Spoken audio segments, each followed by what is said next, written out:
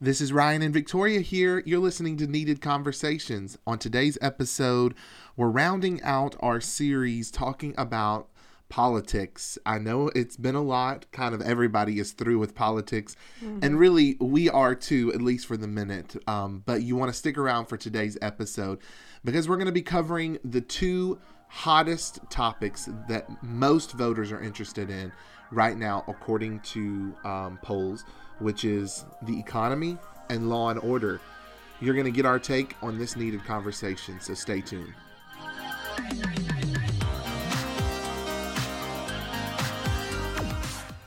Well, we've officially reached 30 episodes of this podcast. Can you believe we've come this far already? Yeah, and I just turned 30, so it's kind of ironic that we're on the 30th episode, and That's right. I'm 30 now. You had a really nice birthday. It was awesome. It was incredible. Tell the people what your husband bought you. Oh, I have to brag on my husband. He bought me an espresso machine, which I have like this love-hate relationship with coffee because I actually just enjoy it for taste. But it does get a little addicting to where it starts draining you. So it gives you energy for a long time, and then it starts draining you. So I have to go on the detox. So he got me an espresso machine, but I can tell you, the coffee that it makes makes a big difference. So I'm very grateful. Yeah, it was a great birthday. So I thank you. Well, welcome to the 30s. Welcome to the 30s. I've been a here new for decade. I've been here for a couple years now myself. 30s is treating me rather well. But, we are in the heat of election season in the United States of America. We know there's people who listen to this from other countries as well. So, but the world seems to have its eye on the U.S. when it comes to elections, too, because absolutely. we are a powerful nation, and the direction of our country really, we plow the way for other countries in many ways. But we've been in this kind of political vein with our podcasts for a while. And it's a good thing because so many voters are uneducated. And I like every political election season to do the research. And now with having a podcast, I thought it would be great to be able to study with everybody out there, all of our listeners. And hopefully we've been able to give you a lot of good information to chew on as you go to the ballot box. And to know, especially as Christians, that we aren't one issue voters. Right. I saw something on Facebook the other day that, again, kind of labels Christians as one thing, especially conservative political people, as we're one issue voters, meaning abortion is really the only issue that we're concerned about.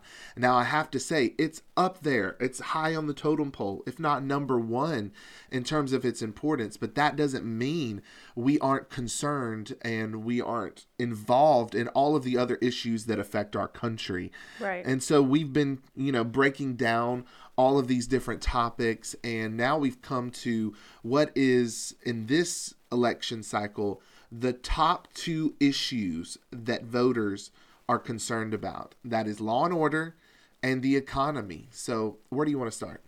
I think we should start at law and order, with all of this social unrest that we have here in the United States that, people screaming out for justice. And I think that, peaceful protesting is definitely a right that we have. Yeah. And that's, it's a beautiful thing that we have in this country. That's another standout, I think, that the United States of America has, because a lot of countries, coming from a different country, they don't have that say. Like if you get out and try to protest, you will be shut down, murdered or hurt really badly, and there's no way to try to seek justice in that matter. But and protesting is a part of our American value system, that we're able to let our voice be heard and push for those in leadership to make better decisions and to create legislation that benefits us all. Right. Well, which I mean is understandable because people are seeing, the injustices that we're having, with police brutality, and it does lead to the race conversation that a lot of people don't want to talk about because, that's what has been on display. Not to say that it hasn't been, different other races that haven't been affected, but I think it's all important for us to bring to the table, and I definitely believe that we should, bring it to our attention, but not only whenever the media, turns on this thing and makes us angry. But if it's an important issue for us, that we should have it at all times, like on the back of our minds, always, making sure that we educate people around us, what we personally go through. Yeah, but law and order is very important. I think that we need to support our police, and we need to, keep those accountable who are, corrupt. But those boundaries have to, be set, and we need to have those things set in place, which is law and order. So we personally don't believe in defunding the police, And I think that there was this really big misunderstanding about that phrase in general. But at the same time, I think there was not a misunderstanding. And let me explain it this way.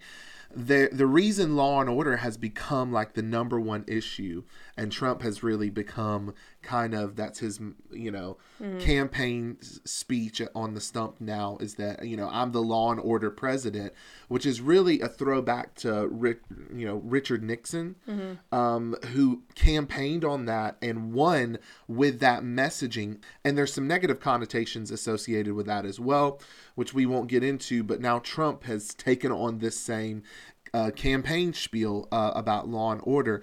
And it's because the radical sides of the Democrat Party called for the defunding of police in response to, all of the video footage that came out about, over the years in regards to several black people, black males in particular, who were mistreated by police.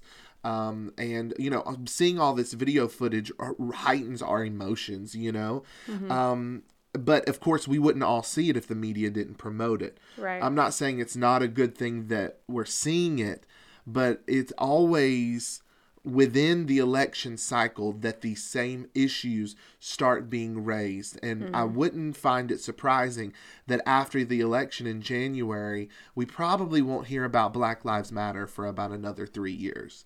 And then it'll rile up again.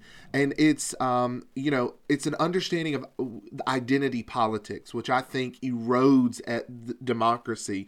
And I feel that a lot of times both Republicans and Democrats, they're pandering to people based on their, skin color or their religion or whatever. And we have to weed through all of the masks and say, what are you actually going to do to make our lives better here at ground level? Instead of just giving us words, as my wife always says, I don't want just words.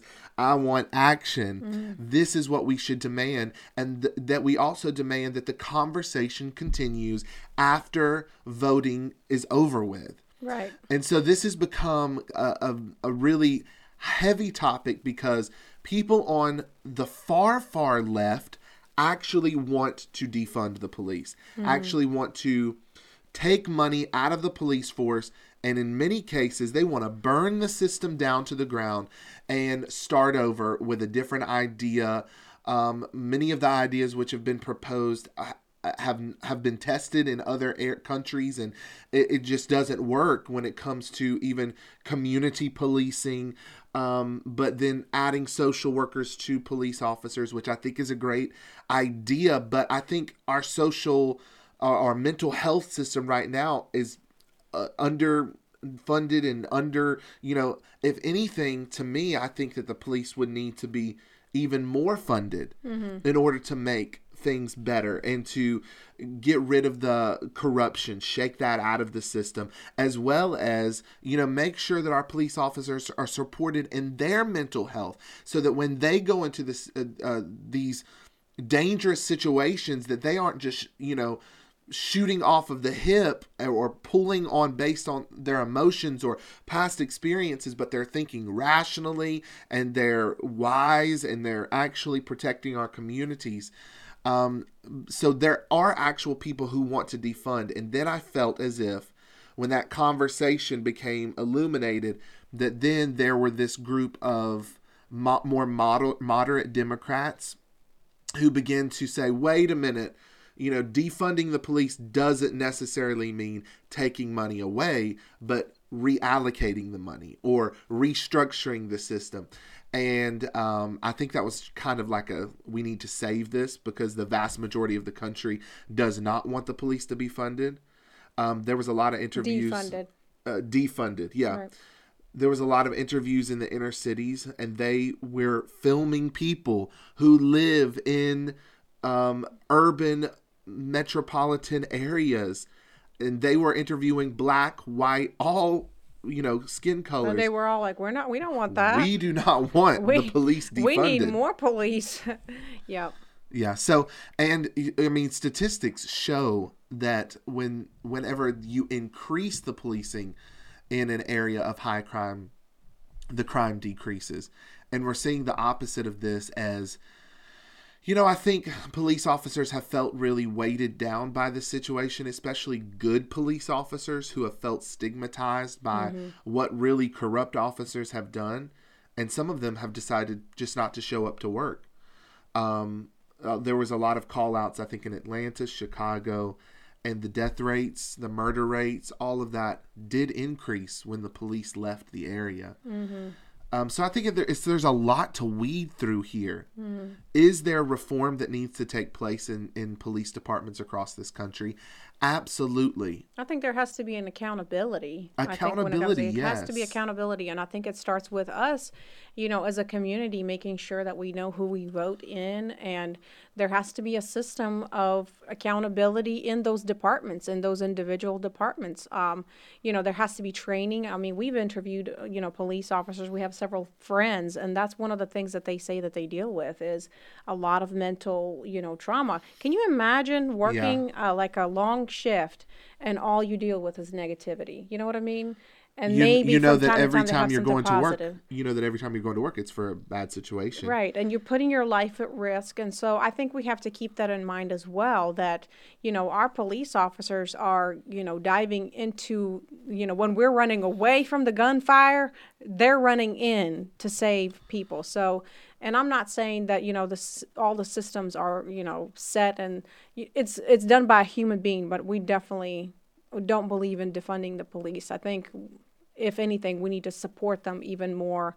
And like you said, really shake the system. Yeah. If the conversation was more towards the lines of we need to reallocate the funds within the police departments to better serve the needs of the community, and that was what was spoken in the beginning, I think more people, especially people who live in the more moderate lane, I feel like that we're in the middle, like most of the country, who, either they're center right or they're center left. But, when it comes to these extreme positions, it frightens a lot of people.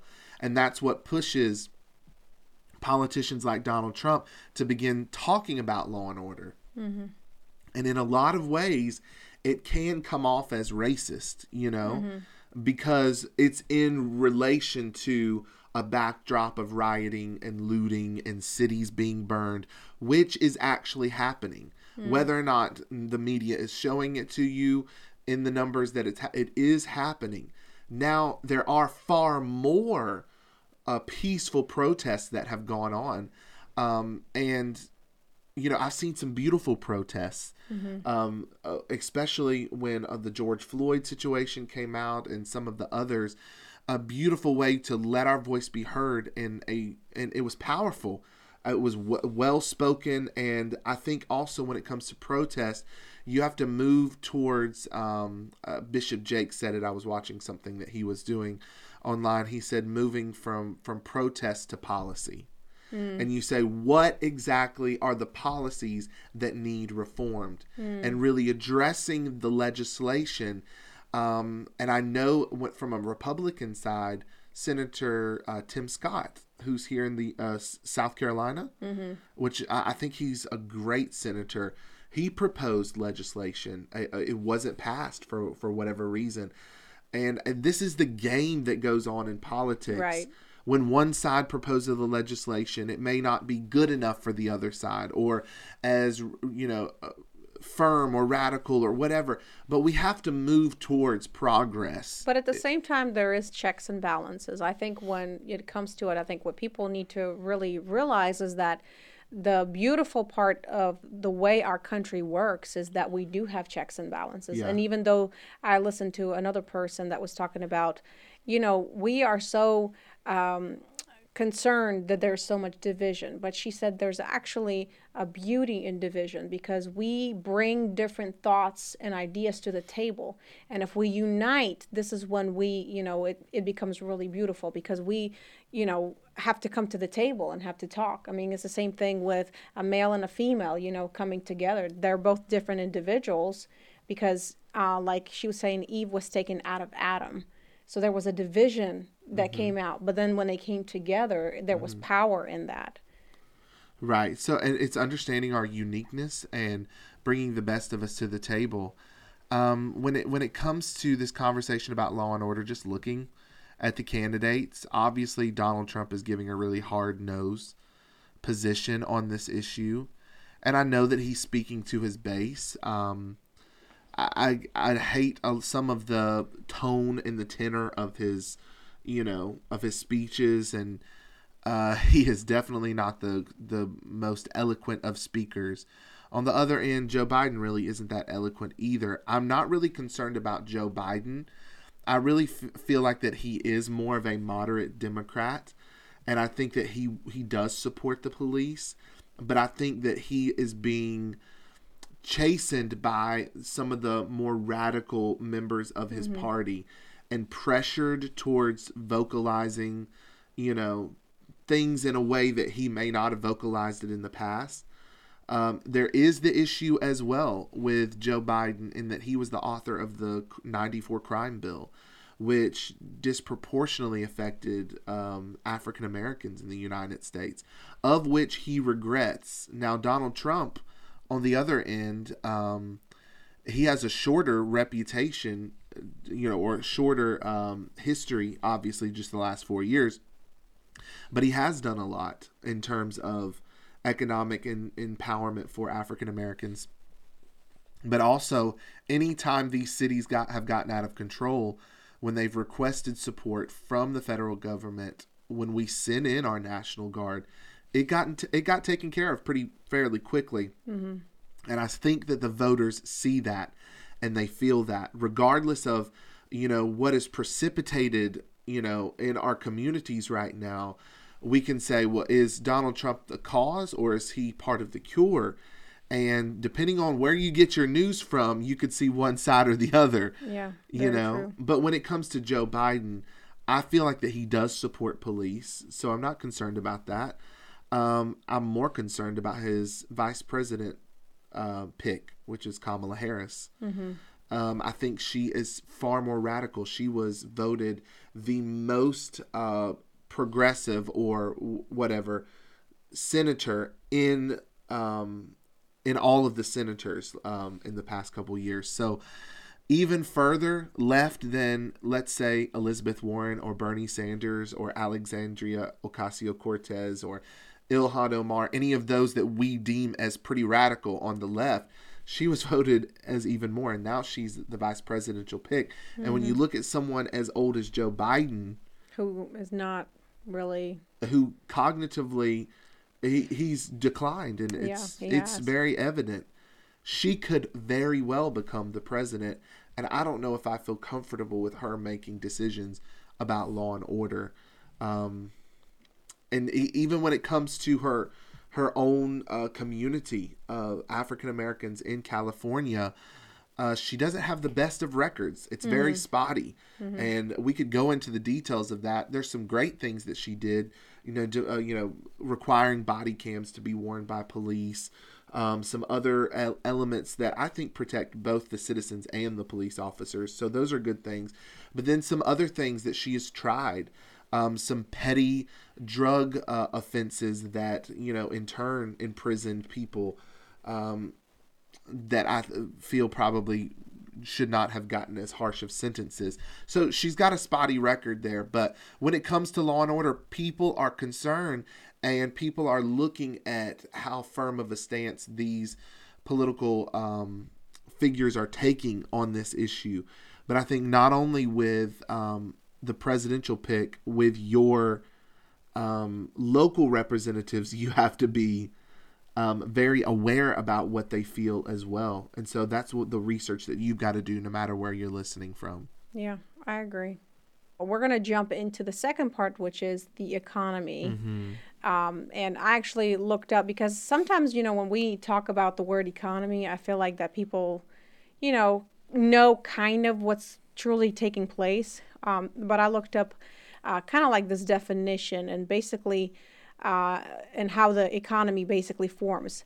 So, economy forms naturally from like aggregated human action, a spontaneous order, much like language. Individuals trade with each other to improve their standards of living.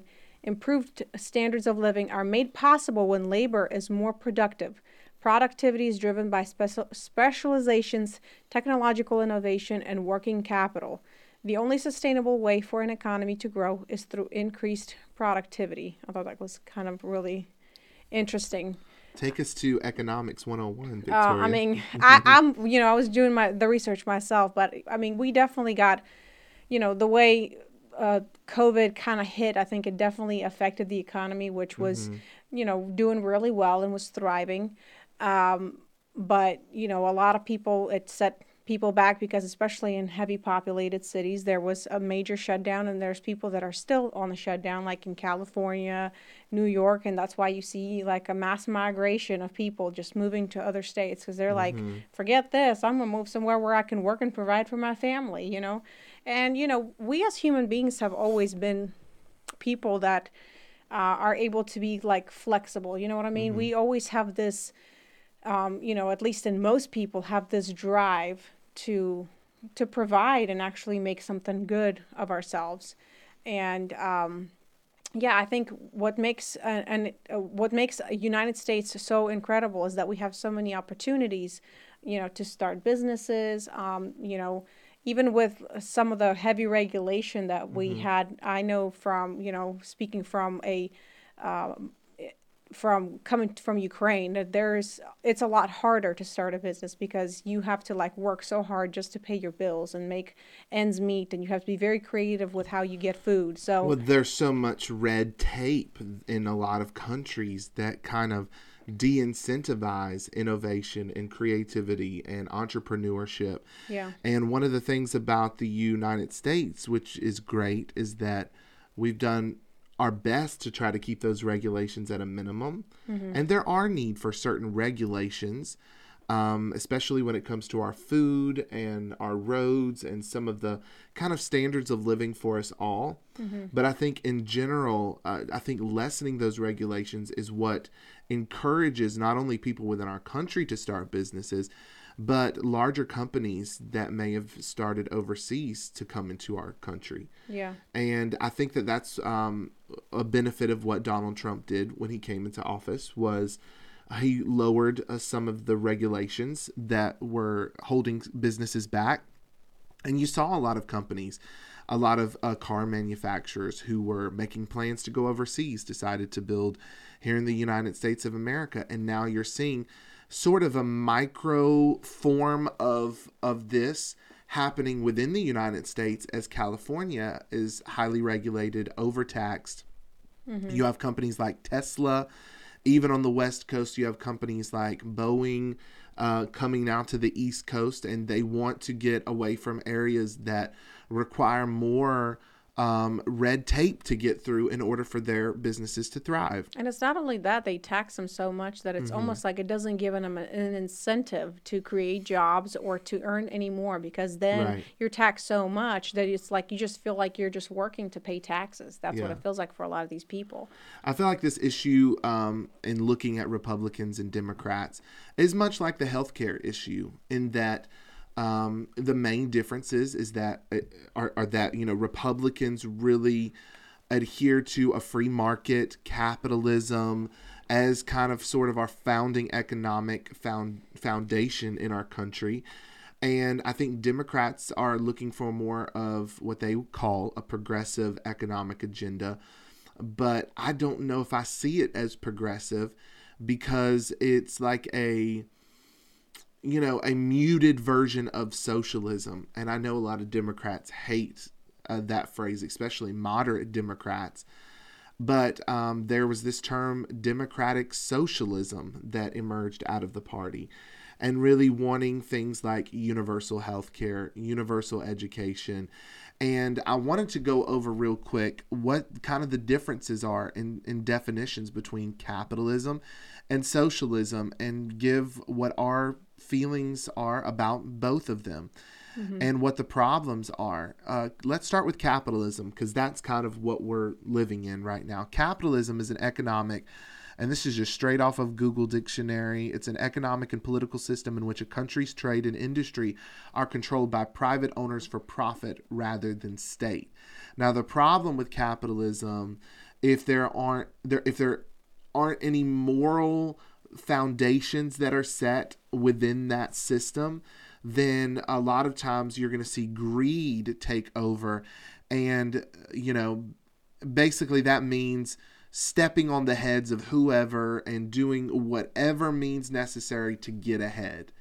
But that truly is not the meat and bones of capitalism when you look at its origins. And someone like an economist, Adam Smith, who wrote The Wealth of Nations, talking about human potential being kind of the greatest form of capital that we have at our disposal. Meaning, how can we incentivize the maximization of human potential?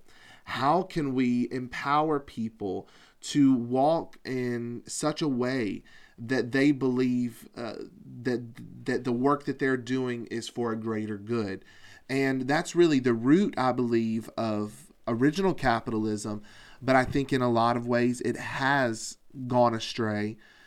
Our generation in particular, I think a reason why a lot of millennials kind of perk their ears up to these socialism ideologies is because we lived through the age of Enron, corporate corruption, bank bailouts, and we're just sick of it. The corporate greed, and then the people at the top seem to get away scot-free, and everyone down the chain of command lost everything. Investors lost everything.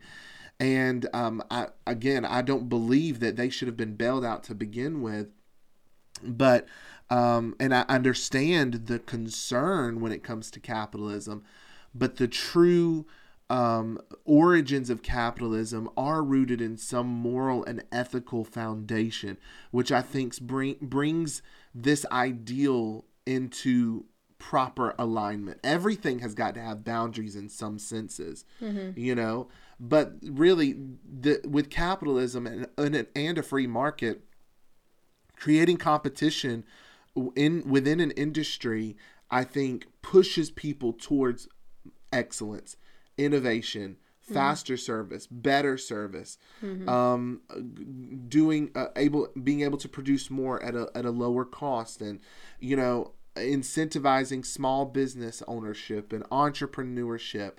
And yes, there are people that suffer at the bottom of every economy, but even the Bible, Jesus said that the poor will always have with us. Now, should we care for the poor? Yes. But I think looking at the Bible as a framework, Jesus, when sending the disciples to John the Baptist, who was in prison, John the Baptist, who baptized Jesus, was doubting about, being imprisoned, saying, "Are you the Son of Man, of God, or should we look for another?" Jesus sent his disciples, and he told them to tell John the Baptist, the blind receive their sight, the lame walk. All of these miracles are taking place, and he gets down, and the poor have the gospel of the kingdom preached to them. Because at the end of the day, that's what's going to create about change. It's really not about, It's about education, but not only that, empowerment, which is the gospel of the kingdom. It empowers people, to discover their purpose and walk that purpose out and live more productive lives. And that's what it comes down to. A measure of the economy and how it's doing, whether it's thriving or not, comes down to how productive that economy is. And most nations are measured by GDP, gross domestic products, and what we're, what is our outputs essentially, and how much of the energy, the God-given energy that we have been given, have we put to good use. And when it comes to socialism, I've seen a big trend of people saying, even Jesus was a socialist, and the first church was founded on socialism. So what is socialism? First, before we jump into socialism, let me give you a chance, Victoria. Capitalism. How do you feel about capitalism? Is our country at a place where we can recover from like the economy downturn because of COVID? Where are you at with all of this? Yeah, I mean, I absolutely think that we can definitely recover. I think one of the big things that I do appreciate what Donald Trump did was, incentivize for these bigger companies to stay here locally because, all of this shutdown, now we can't get stuff from China, which, I mean, he was right. We do have a big dependency on trying to get things from other countries. And it's scary because whenever we don't incentivize people to, produce goods here in the United States, which actually increases our economy and continues that rotation, then they go find it somewhere else internationally so they could find a cheaper product so that they can sell it to you back and import it back here. So, I think that it incentivizes people to start businesses because, like you said, there is competition, and I wouldn't want like a handout, because I feel like a handout never works, and that's what I feel like socialism is. And we see a lot of immigrants that come from like Venezuela and Cuba that supposedly say, they advertise how beautiful it is, but if you go there, it's in ruins. It's in complete ruins because people, they don't have any choice. You have to wait miles and miles in line for gasoline. You have to go to a store that's open only a specific time. They only have one brand of whatever. That's socialism. And again, like we talked about in previous episodes about healthcare, the quality, that's what goes downhill. You know what I mean? You don't have a choice. And do you want that? Is to be your choice to be taken away from you? So that's kind of what it ends up, coming down to, is your government making decisions for you. And of course, they're going to tax you for it. And that's exactly what I feel like socialism is that whatever you work for, they're going to tax, let's say 50-60%, so that they can offer you that free health care that's going to be crappy, and other services that supposedly are going to be free, but there's no competition, and that means the quality of it is going to be on a downturn.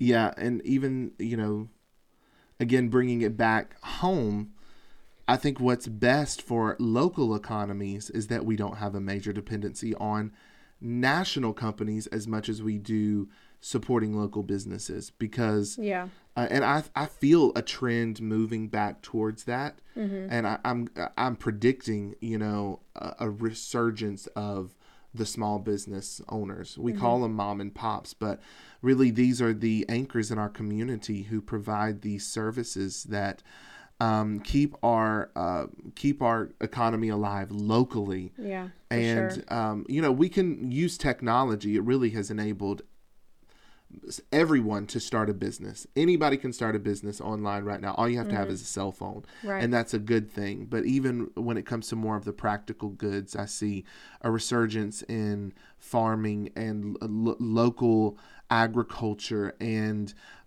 even down to kind of the really necessities of electric, plumbing, all of that really being centralized locally. And what other, small businesses, retailers, merchants, all of that. And we should support our small businesses in our communities. And it's for our benefit, honestly, because it keeps the rotation of the money in our communities, which will cause it to improve. There's that incentive for people to start their own businesses, but it's also for our own health. Like, it's way better to buy produce that's here locally, because most of the stuff that's imported, it's completely green. They'll spray it with pesticides so it looks nice and pretty at their grocery store. and so, but it's so bad for our health, and that's why it's so important for us. Recently we really started being more conscious about where we spend our money. Right. So, and that's what we have to do. We have to really put our money where our mouth is. Like, we really have to back it up by saying, I am no longer going to support this big old company that takes, their business out internationally, but instead going to choose to, support a mom and pop shop who, is circulating this money in our economy. Now, and on the other end of the spectrum, I don't think that you and I are like nationalists in the sense of... Yeah, we definitely are not. Well, I think that it's good to have a great working global economy, and we want other countries to embrace these economic ideals as well so that they can continue to thrive. One of the things that most socialists or proponents of this ideal talk about are more of like the Nordic, Scandinavian countries, like Sweden and those countries who they point to as this is a working socialist kind of situations. And it's not, in fact, a socialist country when you look at kind of how their economy is set up. Now, from a humanitarian perspective and taking care of each other, there are some of those more universal health care kind of universal education programs that are enacted. But as far as their economy and trade, it's set up on based on capitalism and a free market, and that's the reason why they're able to thrive. And maybe we can look and say which parts of our life can be given out to the government to control, and which should we be able to have control over. And I think that they're just a homogenous country as well, and able to culturally have more unity in terms of how they live their lives and what's important to them and what they're spending their money on. Yeah. Whereas in the United States, those ideals and values are vastly different from one part of the country to the other one. We're a huge country in comparison to countries like that. And we're such a melting pot of different cultures. So, but really, what we should look at first examples of socialism are the, like the USSR back in the day, Cuba, Venezuela, Bolivia, some of these other Central American, South American countries. But let's talk about socialism. Socialism is defined as a political and economic theory of social organization which advocates that the means of production, distribution, and exchange should be owned or regulated by the community as a whole. And this is actually a softened version, and it's not owned and regulated by the community as much as it's owned and regulated by the government. Which means that you're giving away the right to own your own land, own your own businesses. In more of a socialist economy, you're going to have more regulations. You're going to have more government control of what we do with our resources and our homes. And yes, we may have health care, but what is the quality? What is our taxes going to be? And then also, when it comes to socialism, it's promoted as kind of this compassionate, humanitarian, we are the world campaign. And I think that's misleading. Very, yeah. Because just even personally, dealing with people of need and going back to the Bible that says the poor have the gospel preached to them. I think that there are certain programs to feed the poor, give them the right now resources, but also just being realistic about how far those resources are going to go and how can we help them to change their mindset, connect to economic opportunities, and put them into the working machinery of our country so that they become contributing members of society. Right. And that's just a really hard balance to toe. And there's this a YouTube channel that came out that I will promote. It's called whatwouldyousay.org. And they give some really great answers to this when it comes to socialism. And I've heard Christians say, and this is being preached, that Jesus was a socialist and the original church was built on socialism. And the fact of the matter, looking at the scriptures, this just isn't true. Was Jesus a proponent of helping the needy, taking care of widows and orphans in particular, and taking care of the needs of the least of these. Absolutely. But Jesus never advocated that the government would be coerced to help the poor. And that when you give, it's not out of, the Bible says give willingly and give with a joyful heart. Whenever you're demanded to give your resources to somebody else just because they're in a different economic state than you are, it takes away your personal liberty to be able to make that decision as well as feel that decision. And as Christians, we want to take care of the least of these. And we want to help those in need. But at the same time, we want to give them the gospel of the kingdom. I mean, I remember that scripture with Peter walking into the gate called Beautiful, the city called Beautiful, and he saw the lame man there begging for money, and he said, "Silver and gold have I none, but in the name of Jesus, rise and walk." In many ways, I think when Jesus sent out the 72, he said, don't take a purse, don't take money, don't take anything but the gospel with you. Your mission wasn't to go and, just hand out money. And I know that's kind of a reverse of a lot of people use kind of these incentives to preach the gospel, but I don't know how effective that is in the long run. And that's something that can be debated. I think when we go into a community and kind of coerce them to show up with food and resources and blah, blah, blah, it's kind of like a catch-22. It's only going to come back around to bite us because, why couldn't we just give without having there be an ulterior motive that you show up to this service, have to sit through X, Y, and Z, and sure, there are people who experience salvation in the process, but I think the vast majority of people we feel have experienced salvation have gone through the motions and gone out and were never discipled. And you know what I mean? What does it really mean to preach the gospel to the poor? Right? It means educating them with the tools and the strategies they need that are written in the Bible. Jesus cares really more about our hearts than our financial situation. And that's the truth. And not only that, just look to the parable of the talents alone.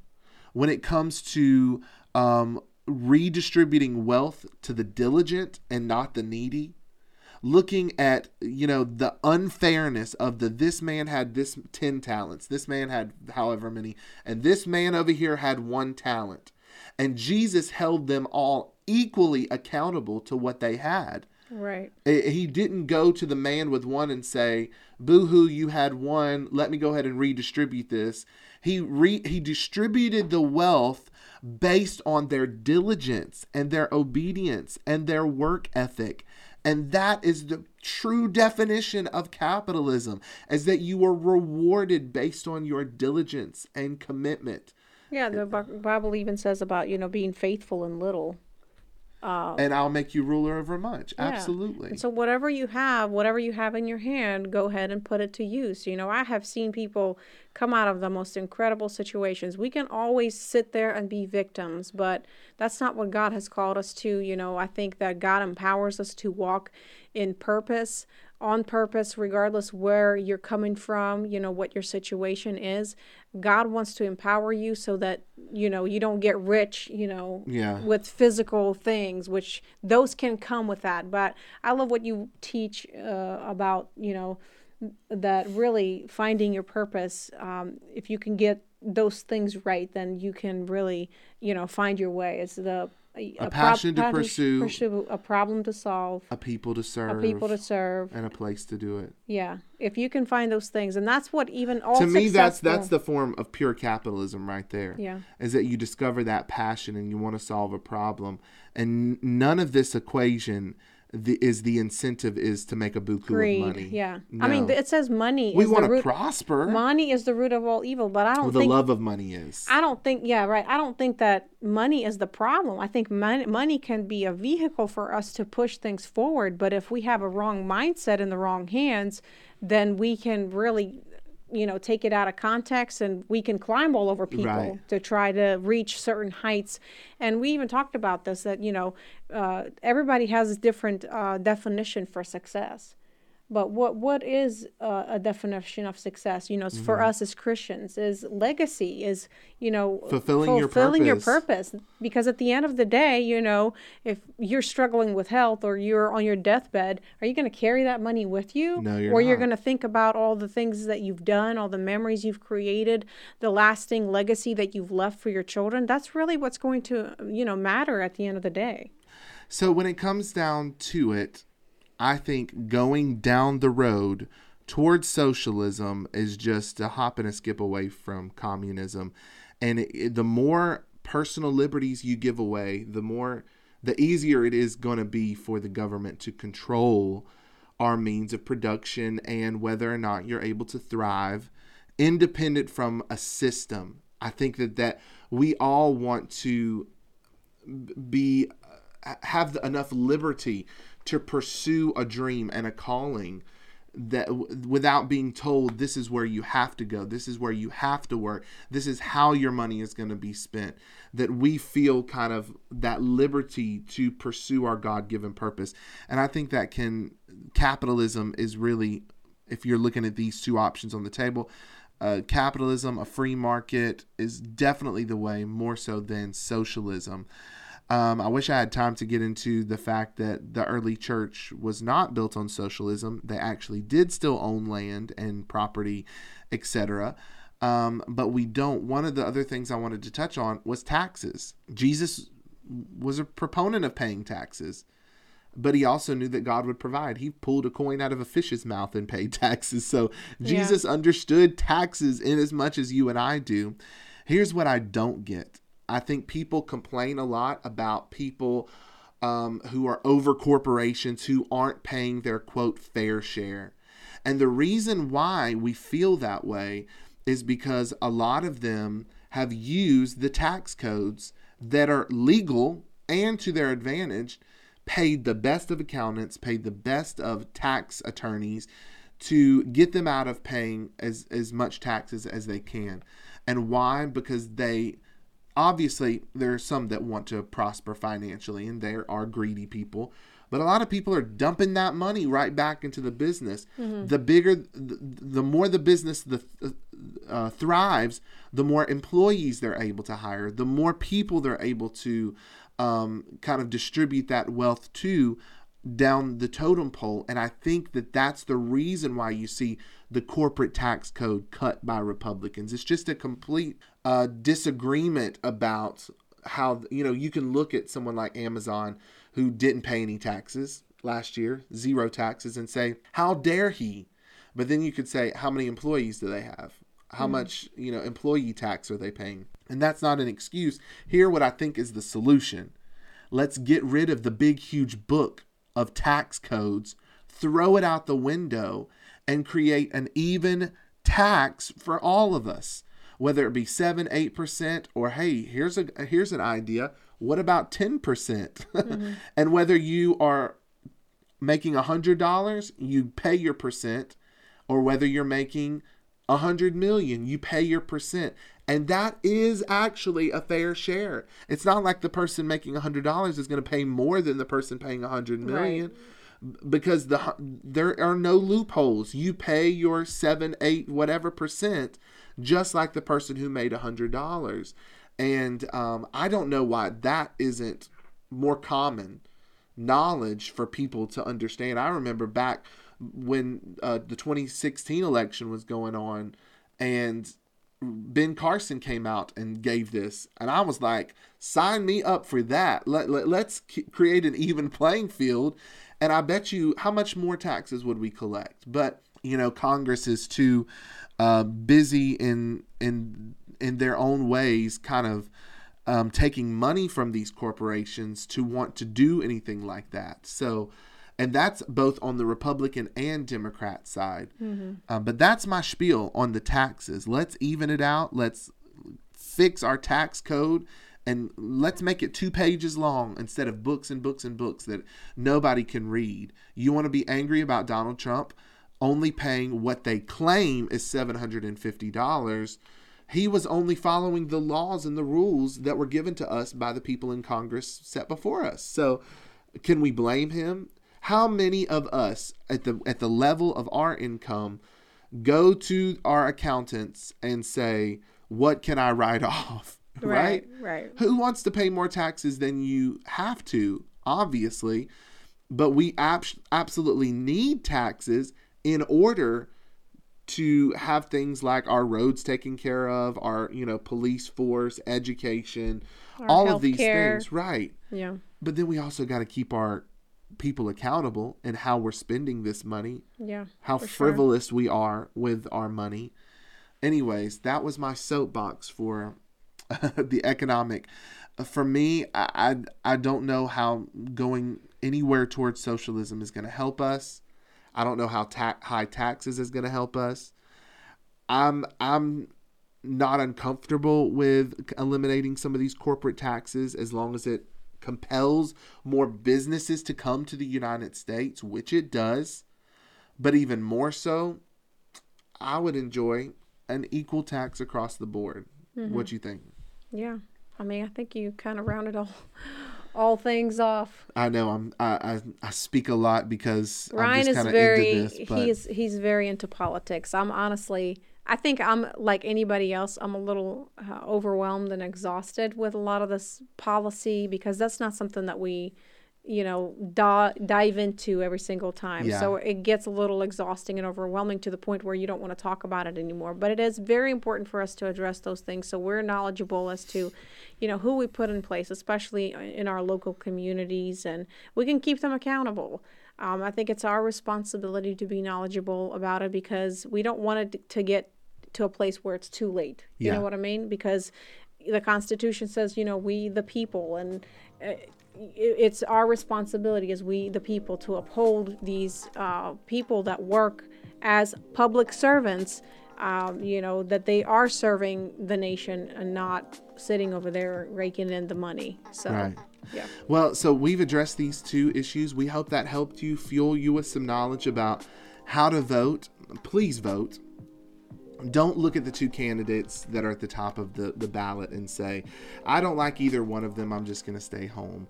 This is a right that many people fought for. Yes. And we shouldn't take that for granted. So please vote.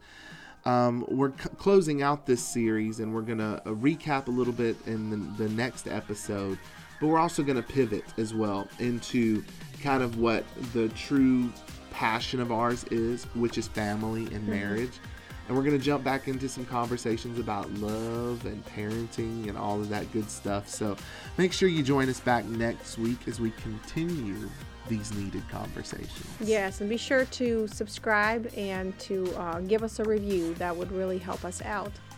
But until next time, we'll see you guys. We'll see you guys next time.